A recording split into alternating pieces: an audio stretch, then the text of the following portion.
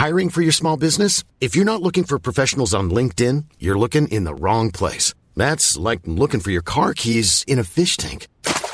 LinkedIn helps you hire professionals you can't find anywhere else, even those who aren't actively searching for a new job but might be open to the perfect role. In a given month, over 70% of LinkedIn users don't even visit other leading job sites. So start looking in the right place. With LinkedIn, you can hire professionals like a professional. Post your free job on linkedin.com/people today. When you're ready to pop the question, the last thing you want to do is second-guess the ring. At BlueNile.com, you can design a one-of-a-kind ring with the ease and convenience of shopping online. Choose your diamond and setting. When you find the one, you'll get it delivered right to your door. Go to BlueNile.com and use promo code LISTEN to get $50 off your purchase of $500 or more. That's code LISTEN at BlueNile.com for $50 off your purchase. BlueNile.com, code LISTEN. This is Little Atoms, a radio show about ideas and culture. With me, Neil Denny.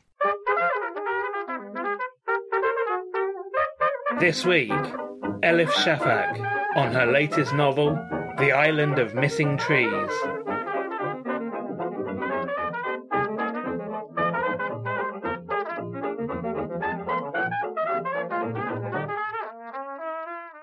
Elif Shafak is an award-winning British-Turkish novelist whose work has been translated into 55 languages. The author of 19 books, 12 of which are novels. She is a best-selling author in many countries around the world. Her novel 10 Minutes, 38 Seconds in This Strange World was shortlisted for the Booker Prize and the RSL Andati Prize, longlisted for the Dublin Literary Award and chosen as Blackwell's Book of the Year. The 40 Rules of Love was chosen by the BBC as one of the 100 novels that shaped our world. And in 2021, Shafak's The Architect's Apprentice was chosen for the Duchess of Cornwall's inaugural book club, The Reading Room. And Elif's latest novel, which we're going to be talking about today, is The Island of Missing Trees. Elif, welcome to Little Atoms. Well, thank you very much. Tell me, first of all, how you would describe this novel. I think I would describe it as a novel that very much focuses on love, forbidden love, you might say. But it's also a story about a land that has experienced partition, division, and therefore it's a story in which intergenerational memories, traumas play an important role, the things we do not find easy to talk about in our families. So both family stories and silences. So it's a book about displacement, migration, but also I would say it's the story of a fig tree, one particular fig tree, which allows us to think more closely about what it means to be rooted, uprooted, or rerouted. And the book is roughly split into consecutive chapters of third person and a first person narration. And that first person narration is done by that fig tree that you have just mentioned, who is people might say, a rather unusual narrator. Tell us something about why you did that. Well, it was a little bit risky, to be honest, because it is unusual to have a fig tree narrate parts of the story. And if it doesn't work well, it could be a big risk for an author.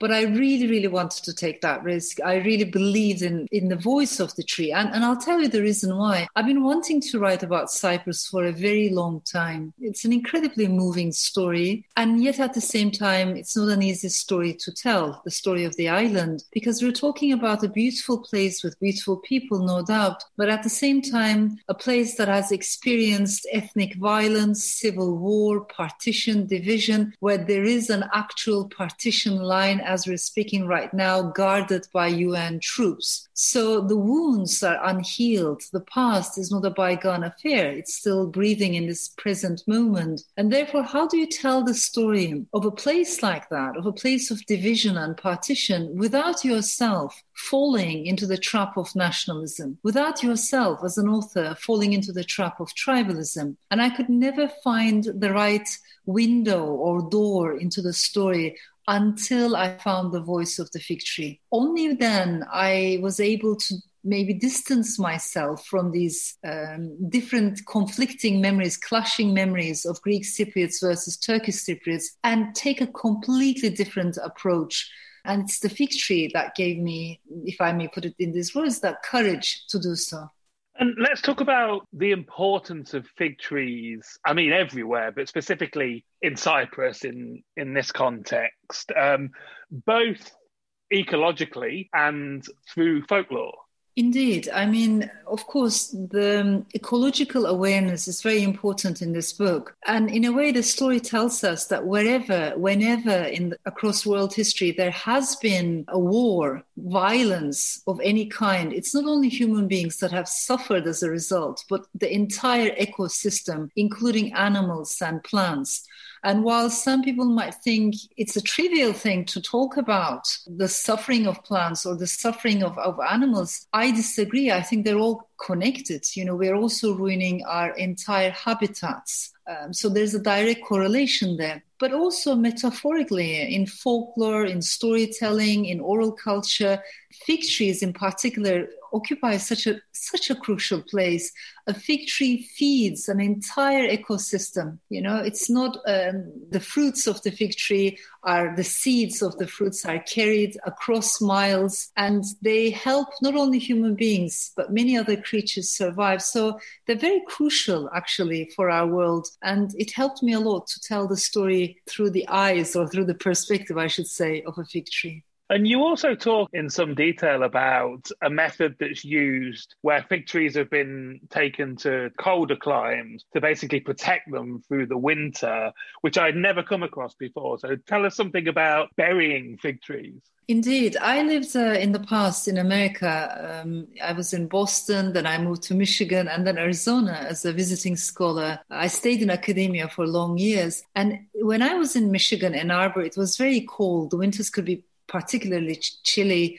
And I saw there that some Italian American families would bury their fig trees when the winters were particularly harsh. And then they would unbury the same trees come next spring when the weather was warmer. And that stayed with me. So when I started writing this novel, I did much, a wider research into this. And then I realized actually it's not only Italian families in Chicago, in Canada, but lots of immigrant families, especially from all over the Mediterranean, who have moved to colder climates in Western cities and towns, continue to bury their fig trees. It's a botanical technique to help the trees survive. And that metaphor of burying and unburying secrets is going to be very important in this book. You mentioned about using the fig tree as the central narrator, as a way to avoid any sort of nationalism. You're Turkish, but you're not a Turkish Cypriot. However, I wondered if, to what extent, I mean, you are, I guess somewhat a Turkish exile, as you said, having lived in the US for many years and now in London. And I wondered how that fed into the writing of this book as well. I grew up with these stories. Cyprus was very important when I was growing up in my family, my neighborhood. I was raised actually in a very conservative, in a very patriarchal neighborhood in Ankara, in my grandmother's house. So it is also part of my childhood upbringing. But that said, of course, I am not an islander. And yet at the same time, I am someone who cares about the island, who loves the island. You might also say there are two islands in this book, not only Cyprus, but also the UK, right? Indeed, yeah. So this notion of islands, what does it mean to be an islander? This country has become my adopted land, and I do feel very attached to London, to the UK.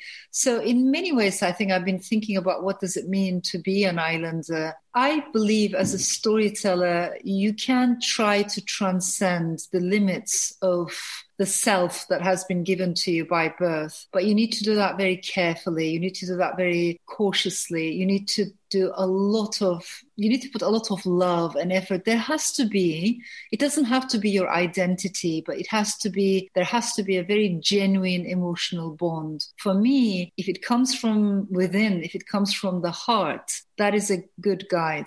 Of course, there's a lot of work you need to do as an author. There's a lot of research that you need to do, no doubt. But the primary motive, I think, has to be this emotional connection. I want to talk about some of the main characters in the story. Before we do, can you give us a quick reminder? The story, well, it's set over both in multiple time spans in the past, but mainly early 1970s Cyprus. There's some sections in the early 2000s and then sections in London in the 2010s. But going back to the early 1970s in Cyprus, just remind us again of what the situation was there, what the political situation was there, what was happening. Indeed. And actually, I think it's also worth remembering that the story and the history of Cyprus actually is very much connected to the history of Britain, right? Of British Empire. And so to me, it's very interesting and surprising to see that not many people know much about Cyprus in this country, even though it is an island that is among the top destinations for British tourists. And indeed British soldiers, I still think, isn't it? Is there not still British forces there? And it's an important part of, military history as well. I mean, so we're talking about, a crown colony in that regard.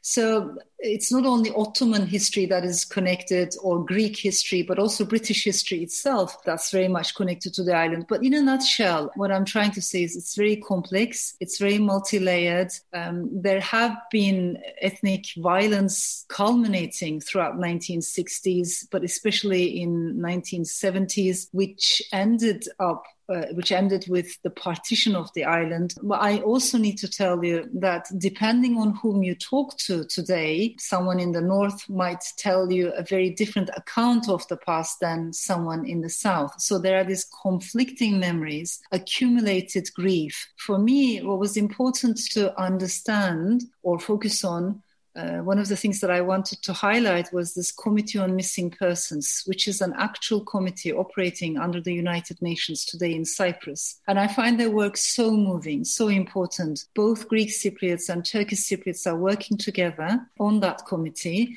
and they're literally digging the ground to find the bones of the missing. So many people went missing during the Troubles in Cyprus. And the reason why the committee members are digging is not in order to revive old animosities, just the opposite. They want to give the dead dignity, a proper burial, a proper funeral, but also the families a sense of closure. And the fact that these people are working together and almost racing against the clock, because when the eldest generation dies, there will be no one to remember where the dead are buried.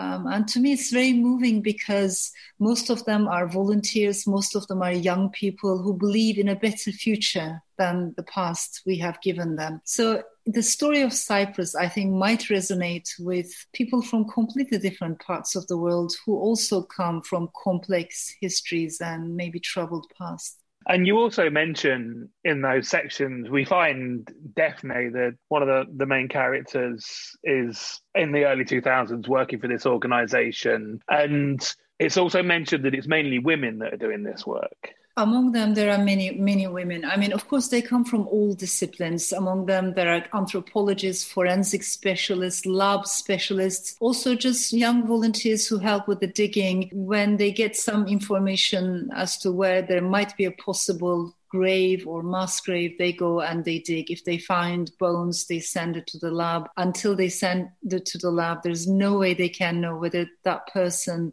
is Christian or Muslim or Greek or Turkish. And that's the thing about nationalism, isn't it? You know, when you look at the dead, can you tell their nationality? So the reason why I'm mentioning all of this is because if you allow nature speak, and I think nature speaks all the time, trees might tell a different story about troubled islands or countries, because trees live longer than us. They're wiser than us. They have seen much more than us. So going back to the fig tree when writing those sections was important to me and gave me a completely different perspective. Throughout the book, there are stories of people who are missing, as we talked about this organisation that Daphne is working for to recover them. And indeed, there are certain significant characters in the novel that are missing. To what extent were these incidents in this novel based on real cases?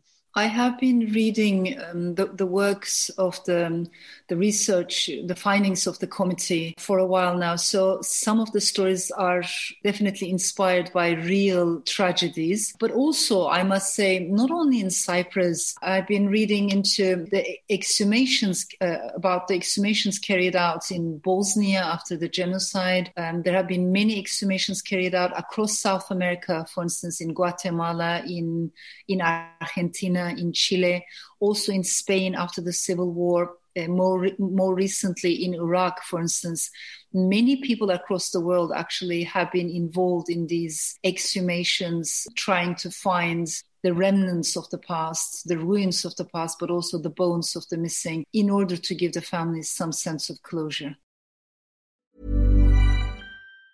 Mom deserves the best, and there's no better place to shop for Mother's Day than Whole Foods Market. They're your destination for unbeatable savings, from premium gifts to show-stopping flowers and irresistible desserts. Start by saving 33% with Prime on all body care and candles. Then get a 15-stem bunch of tulips for just $9.99 each with Prime. Round out Mom's menu with festive rosé, irresistible berry chantilly cake, and more special treats. Come celebrate Mother's Day at Whole Foods Market. Hey, I'm Ryan Reynolds. Recently, I asked Mint Mobile's legal team if big wireless companies are allowed to raise prices due to inflation. They said yes. And then when I asked if raising prices technically violates those onerous two-year contracts, they said, "What the f*** are you talking about, you insane Hollywood ass?"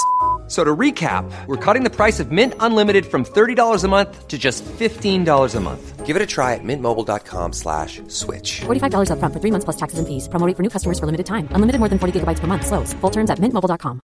Hiring for your small business? If you're not looking for professionals on LinkedIn, you're looking in the wrong place. That's like looking for your car keys in a fish tank. LinkedIn helps you hire professionals you can't find anywhere else, even those who aren't actively searching for a new job but might be open to the perfect role. In a given month, over 70% of LinkedIn users don't even visit other leading job sites. So start looking in the right place. With LinkedIn, you can hire professionals like a professional. Post your free job on linkedin.com/people today.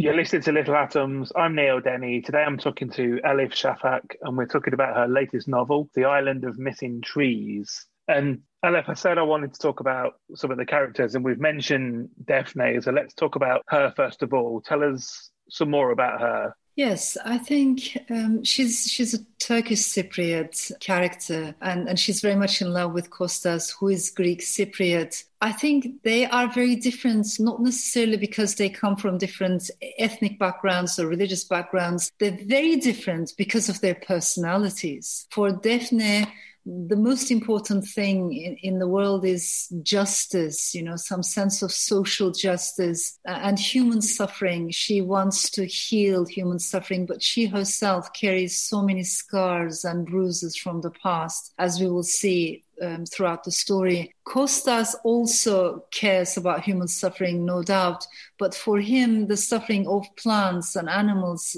trees, is also important. So they're different personalities. One is more fiery and feisty. The other one is more water-like. They love each other, but it's not an easy love. It is a forbidden love, and they both pay a high price for that. And Kostas, let's talk about him. Tell us something about him as well. Yes, he's a scientist, and he's happier when he's surrounded with trees and plants. He has dedicated his entire life. I have been fascinated. I've been reading extensively, and there's an amazing literature, especially in the last 2 decades, about trees, and yet there's still so much we don't know about trees. We do understand now that they're much more sentient than we recognize at first glance, but it's still a big mystery. Trees are so complicated, and the way they connect and the way they communicate both above the ground and under the ground is fascinating. But one of the things that I was very interested in as I was writing this book, especially developing the character of Kostas, was how trees that have somehow survived the trauma, respond differently to the next trauma. And not only them, but their offspring, the trees that have descended from such ancestor trees that have experienced a trauma also respond differently to fires or droughts and etc. It's very interesting how memory is carried from one generation to the next, which is an important theme in this novel. Indeed, it's an important theme in how family trauma is carried down through generations as well, isn't it? It is. And I think I have always believed in inherited pain. It's a subtle thing. It's a very abstract thing to talk about, but I think it is a reality. And I have observed many immigrant families in exile, but not only them, any, family that comes from a complex background, maybe some troubled pasts, carrying some accumulated but unspoken trauma or memories that are still not narrated, expressed fully in the family. I've seen these generational differences. The first generation, the ones who have experienced the biggest hardships, they maybe want to talk about it, but they don't have a language. They don't have a channel to express those hurts and grievances. The second generation is usually busy adapting, finding their feet, and they are focusing on this present moment or the future, but they don't want to talk about the past. It is usually the third or the fourth generations, in other words, the youngest in the families, who are very keen to dig into the memories of their grandparents, who are very keen to ask the sharpest questions, the most important or difficult questions about identity, what happened. They want to know. So I'm very interested in these young people who are eager to carry these old memories.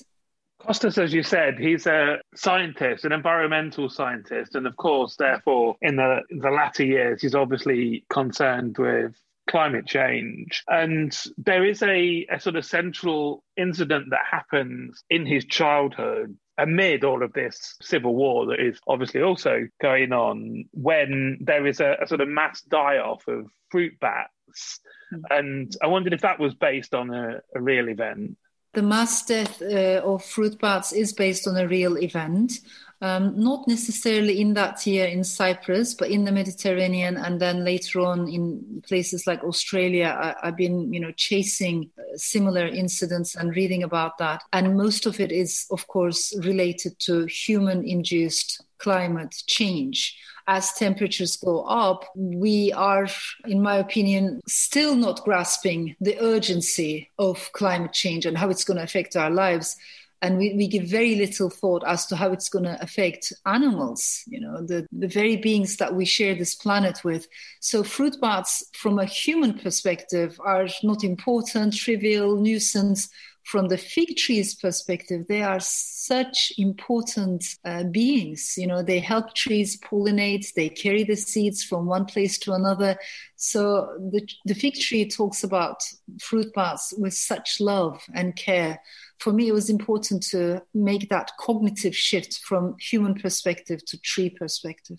We talk about Ada, who is Costas and Daphne's daughter in contemporary London. She's a late teenager at school, and when we first meet her, an incident happens to her that becomes something of a sort of social media viral sensation. Tell us something about Ada. Honestly, I think it's not easy to be a young person in this age at all. It was already difficult with all the challenges that social media has brought along. But now, of course, with the pandemic, climate change accelerating, when I look at my grandmother's generations, for instance, these are people who have experienced lots of obstacles and hardships, but they always retained this belief that the future would be better than the past. That if you gave your children better education, their lives would definitely be better than your life. The education was the key. I think fast forward, what we have lost in this age is that faith that tomorrow is going to be better than yesterday. So it's an age of uncertainty, anxiety, and young people carry that burden disproportionately. However, on top of that, in the case of Ada, there's an additional element which makes her life harder. She comes from a family with a very complex history, but a family in which there are lots of silences. Things are not talked about easily, and she wants to know, she wants to dig. Also, I want to add, we're living in a world which does not unfortunately celebrate multiplicity, pluralism. I think, having multiple belongings is a beautiful thing. And as human beings, we all have multitudes inside, like Walt Whitman used to say. But unfortunately, the age we're living in wants us to have singular, static identities and boxes and wants to pigeonhole us. So someone like Ada, who comes from a multicultural background, is also struggling to find her place, her sense of belonging. When we start the novel, let's not give it anything away, because we're told very quickly that Daphne, one of the central characters of this pair of lovers, has died. And very soon her sister, who she was basically estranged from for many years because of the affair, comes to stay with Kostas and Ada, her sister Miriam, who is the final character I wanted to talk about. And she's an absolutely glorious creation, full of wisdom and proverbs. Tell us something about her. I grew up with women like Mariam. I mean, my grandmother was really like her, but also aunts, the women that I have observed. They are flawed characters, if I may put it this way, in the sense that they have their own weaknesses. Somehow they might tell you cliches, but at the same time, these women have an interesting wisdom that is almost carried throughout the centuries, very much attached to oral culture, oral storytelling. And these are women who maybe naively hold the belief that if we could all sit around the same dinner table, if we could only break bread together, things would be better, that there would be less hostility in the world. These are women who want to feed you, and for whom food is always more than food. So for Mariam, there are lots of things she finds difficult to talk about, but food is her language. And I am very interested in how food transcends boundaries. I mean, in the Middle East, we have this baklava wars. The Lebanese call it Lebanese baklava. Syrians say it's their baklava. We Turks like to think we make the best baklava. And the Greeks say it's Greek baklava and theirs is the best. So the beauty of it is, of course, it's nobody's baklava. It's everyone's baklava, isn't it? So the way food travels, the way superstitions travel, stories travel, legends and lullabies travel, I am interested in those things that do transcend boundaries and borders, even in times of civil war or violence or partition. And in that regard, I think food is always more than food. And finally then, related to the idea of food, also central to the novel, in ways which we won't give away, but we could talk about the inn for a moment, the Happy Fig, which is the place where Kostas and Daphne clandestinely meet, which it just sounds like the most wonderful place. Please tell us something about this inn. Indeed, it is a tavern. And, when as I was writing about this place, I really longed to be there. It is a collection of some of the places that I have visited, but also some of the places that I have read about, and of course, imagination too. The tavern is called the Happy Fig. And despite the violence going on across the island in early 1970s, inside this place, people celebrate love and music and food, good food, but also diversity. There are people coming from all backgrounds, not only in Cyprus, but across the world. There have been such places that have opened their doors and welcomed everyone equally, places that celebrated, our common humanity, but also the pleasures of being alive, life affirming. And of course, it is unfortunately bombed in the story. I won't say any more about what happens to the Happy Fig, but it's not an easy existence for a place like that. To finish us off then, can I get you to read us a bit?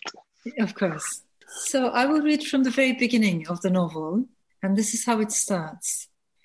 Once upon a memory, at the far end of the Mediterranean Sea, there lay an island so beautiful and blue that the many travelers, pilgrims, crusaders, and merchants who fell in love with it either wanted never to leave or tried to tow it with hemp ropes all the way back to their own countries. Legends, perhaps, but legends are there to tell us what history has forgotten. It has been many years since I fled that place on board a plane, inside a suitcase made of soft black leather, never to return. I have since adopted another land, England, where I have grown and thrived, but not a single day passes that I do not yearn to be back, home, motherland. It must still be there where I left it, rising and sinking with the waves that break and foam upon its rugged coastline at the crossroads of 3 continents, Europe, Africa, Asia, and the Levant, that vast and impenetrable region vanished entirely from the maps of today. A map is a 2-dimensional representation with arbitrary symbols and incised lines that decide who is to be our enemy and who is to be our friend, who deserves our love and who deserves our hatred, and who our sheer indifference. Cartography is another name for stories told by winners. For stories told by those who have lost, there isn't one. So I've been talking to Elif Shafak. We've been talking about her latest novel, The Island of Missing Trees, which is out now in the UK from Penguin Viking. Elif, thank you so much for taking the time to share it with me. It's been such a pleasure. Thank you so much. This episode of Little Atoms was produced and presented by me, Neil Denny, edited by Sky Redman, and was first broadcast on Resonance 104.4 FM. Little Atoms is supported by 89UP and hosted by Acast. If you enjoyed the show, please do subscribe, rate us on iTunes, and even tell a friend. Thanks for listening.